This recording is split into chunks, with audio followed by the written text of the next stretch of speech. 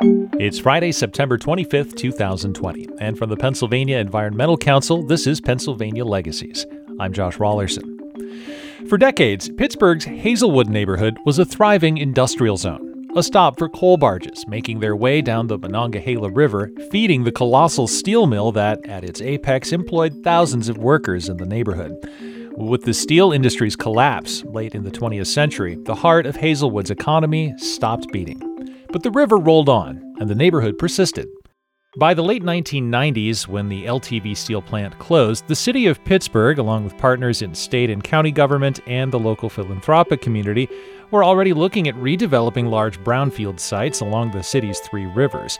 And in short order, a consortium of local foundations incorporated as Almano LP acquired the site of the former LTV plant and quickly got to work on environmental remediation. That was 2002.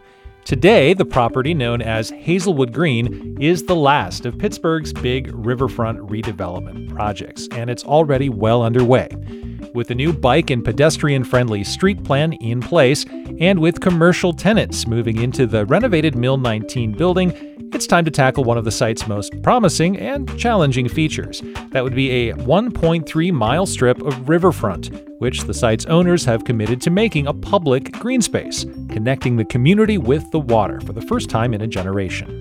That's where the Pennsylvania Environmental Council comes in. PEC is the recipient of a Department of Conservation and Natural Resources grant with matching funds from Almano to support a master planning process for the riverfront at Hazelwood Green. Working with Pittsburgh-based environmental planning and design, we're engaging Hazelwood residents to imagine what the space could look like and the role it might play in the life of the community. As part of that effort, on the podcast, we're collecting neighborhood stories and amplifying neighborhood voices, and we'll be bringing you that content in the weeks ahead. But today, to kick things off, let's learn a bit more background about the project, the players, and the plan to create a more people-centric riverfront in Hazelwood. I recently spoke with Todd Stern, Managing Director with U3 Advisors, which is overseeing the broader Hazelwood Green initiative on Almano's behalf. We are advisors to large nonprofit institutions, municipalities around the country, and began working with Almano on all aspects of real estate development and management at Hazelwood Green about a year and a half ago. That means both day-to-day site management and having an awareness of all of the various projects that are happening on the site. It certainly includes the riverfront, and it also includes Almano's efforts at vertical development, working with developers and with potential tenants to build mixed-use office, residential, retail, food on the site over time. We're here today to talk about the riverfront component of this, but can you paint the larger picture a little bit? What all is happening in Hazelwood right now, and how did that come about? Well, so as your listeners may know, the neighborhood of Hazelwood completed its neighborhood plan within the past year, in which they articulated a whole host of aspirations for the growth of the neighborhood over time. One of those aspirations included reintegrating Hazelwood Green and the waterfront into the neighborhood of which it's a part, which of course is Hazelwood. So certainly that put the riverfront squarely on the agenda for us. At the same time, over the last couple of years, there's been an increasing amount of development activity at Hazelwood Green. You'll know that the Mill 19 building is now open and continues to lease. The iconic Roundhouse building is now under construction. Our 2-acre green space plaza is also under construction, and we hope will be opening before the end of 2020. And at the same time, in the background, Almano's conversations with developers and potential large tenants have also continued. And so there has been a degree of momentum, and we felt that this was the right time to bring the waterfront back into the discussion. Let's look at that property then. This is kind of a unique, kind of a distinctive piece of land. What's special about this parcel? What are some of the challenges that we're going to have to deal with? And where do you see it going? What kind of possibilities do you envision for this piece of land?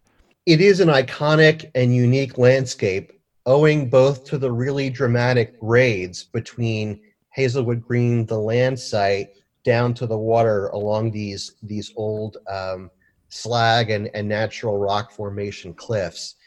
So certainly the grade is one of the challenges, but the other really interesting and iconic feature about the site are these old post-industrial historical artifacts. And by that, I'm referring to these old coal loaders and bridges and barges and mooring cells that I think make this a really unique landscape and waterfront for Pittsburgh and for the region. So the challenge is to both honor and respect that historical industrial context while also making it safe and compelling for visitors to come and spend time there.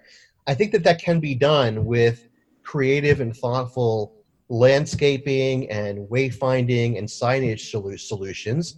But that's one of the challenges we have is integrating what is a narrow, constrained site with a steep slope and these post-industrial fixtures with cool and welcoming landscaping and placemaking features that make it a warm environment for folks to come in. And this is kind of where the community comes in, because we're going to be looking to neighborhood residents specifically to provide input on how best to do that, how to make this a space where people will want to gather, will feel like it's part of their community in a way that also, that preserves this legacy of these old industrial buildings and also makes it, a usable space for recreation and whatever it is that people want to do there. So tell me a bit about the master planning process that we're just beginning to embark upon. Why is it so important to involve the community, and how is that being done? So a couple of things I want to say about the process. First of all, it began several months ago with what I would call early and fairly technical due diligence. Our fantastic landscape architecture firm, Environmental Planning and Design, based in Pittsburgh, had to really grapple with a lot of the unique existing conditions of the site. And by that, I mean both the slopes, as well as the presence of rail lines that run through the waterfront, as well as these sort of different overpasses and underpasses around the rail that can potentially provide us access to the water. So a lot of our time in the early months was just spent understanding that physical landscape.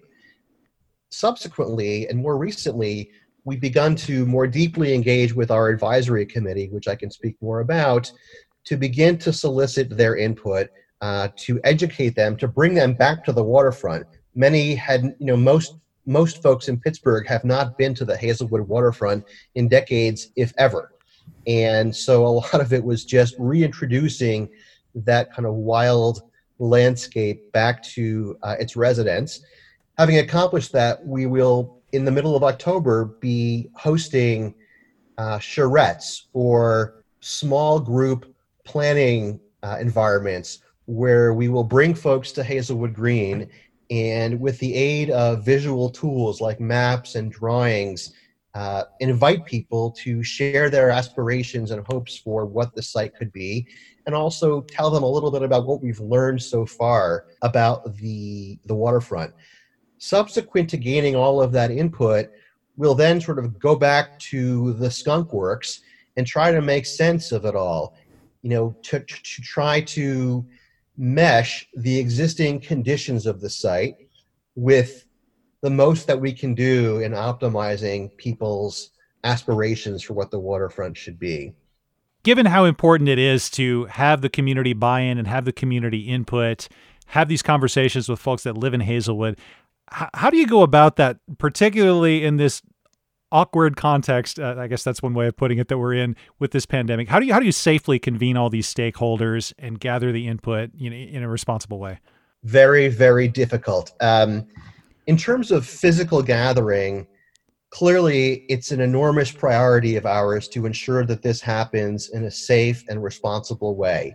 And so when we do plan these small group charrettes or gatherings in the middle of October, we'll be doing them outdoors, socially distanced, with masks, and limiting the amount of people that will be with us at any given time, so that we can interact in an intimate setting, but also keep people appropriately spaced.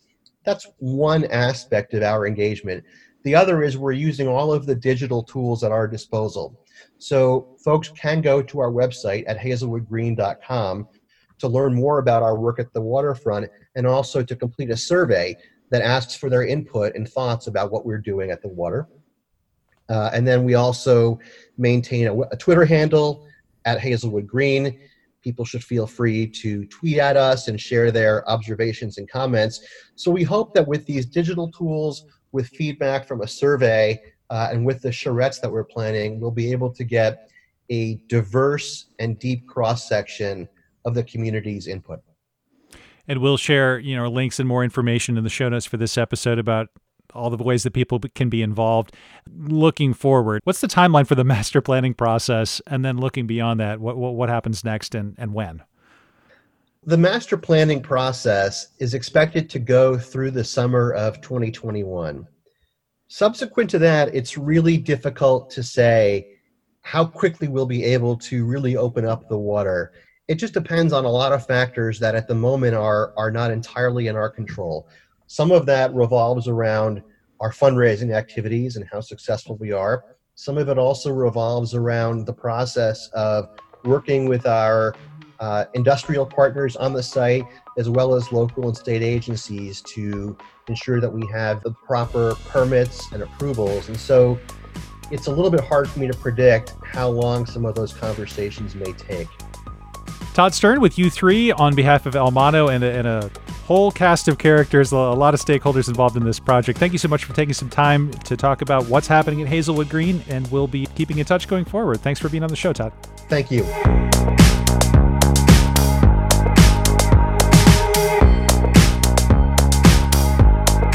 We'll have links in the episode description for the survey Todd mentioned, as well as more information on the Hazelwood Green project and the Riverfront Master Planning process. If you're in the area, be sure to join us for a series of community collaboration events to be held October 15th through the 17th. We'll share details on those gatherings as they become available. And that's all for this edition of Pennsylvania Legacies. Glad you could join us and hope you'll be back for the next episode coming up a week after next. We post the latest every other Friday at pecpa.org. That's our website. But of course, you can also get this podcast all the other places where podcasts are found, including but not limited to Apple Podcasts, Spotify, SoundCloud, Stitcher, Player.fm, Google Play, and many others. All of our past episodes are archived on the website. You can listen to them there. Again, it's pecpa.org. For the Pennsylvania Environmental Council, I'm Josh Rawlerson, and thanks for listening.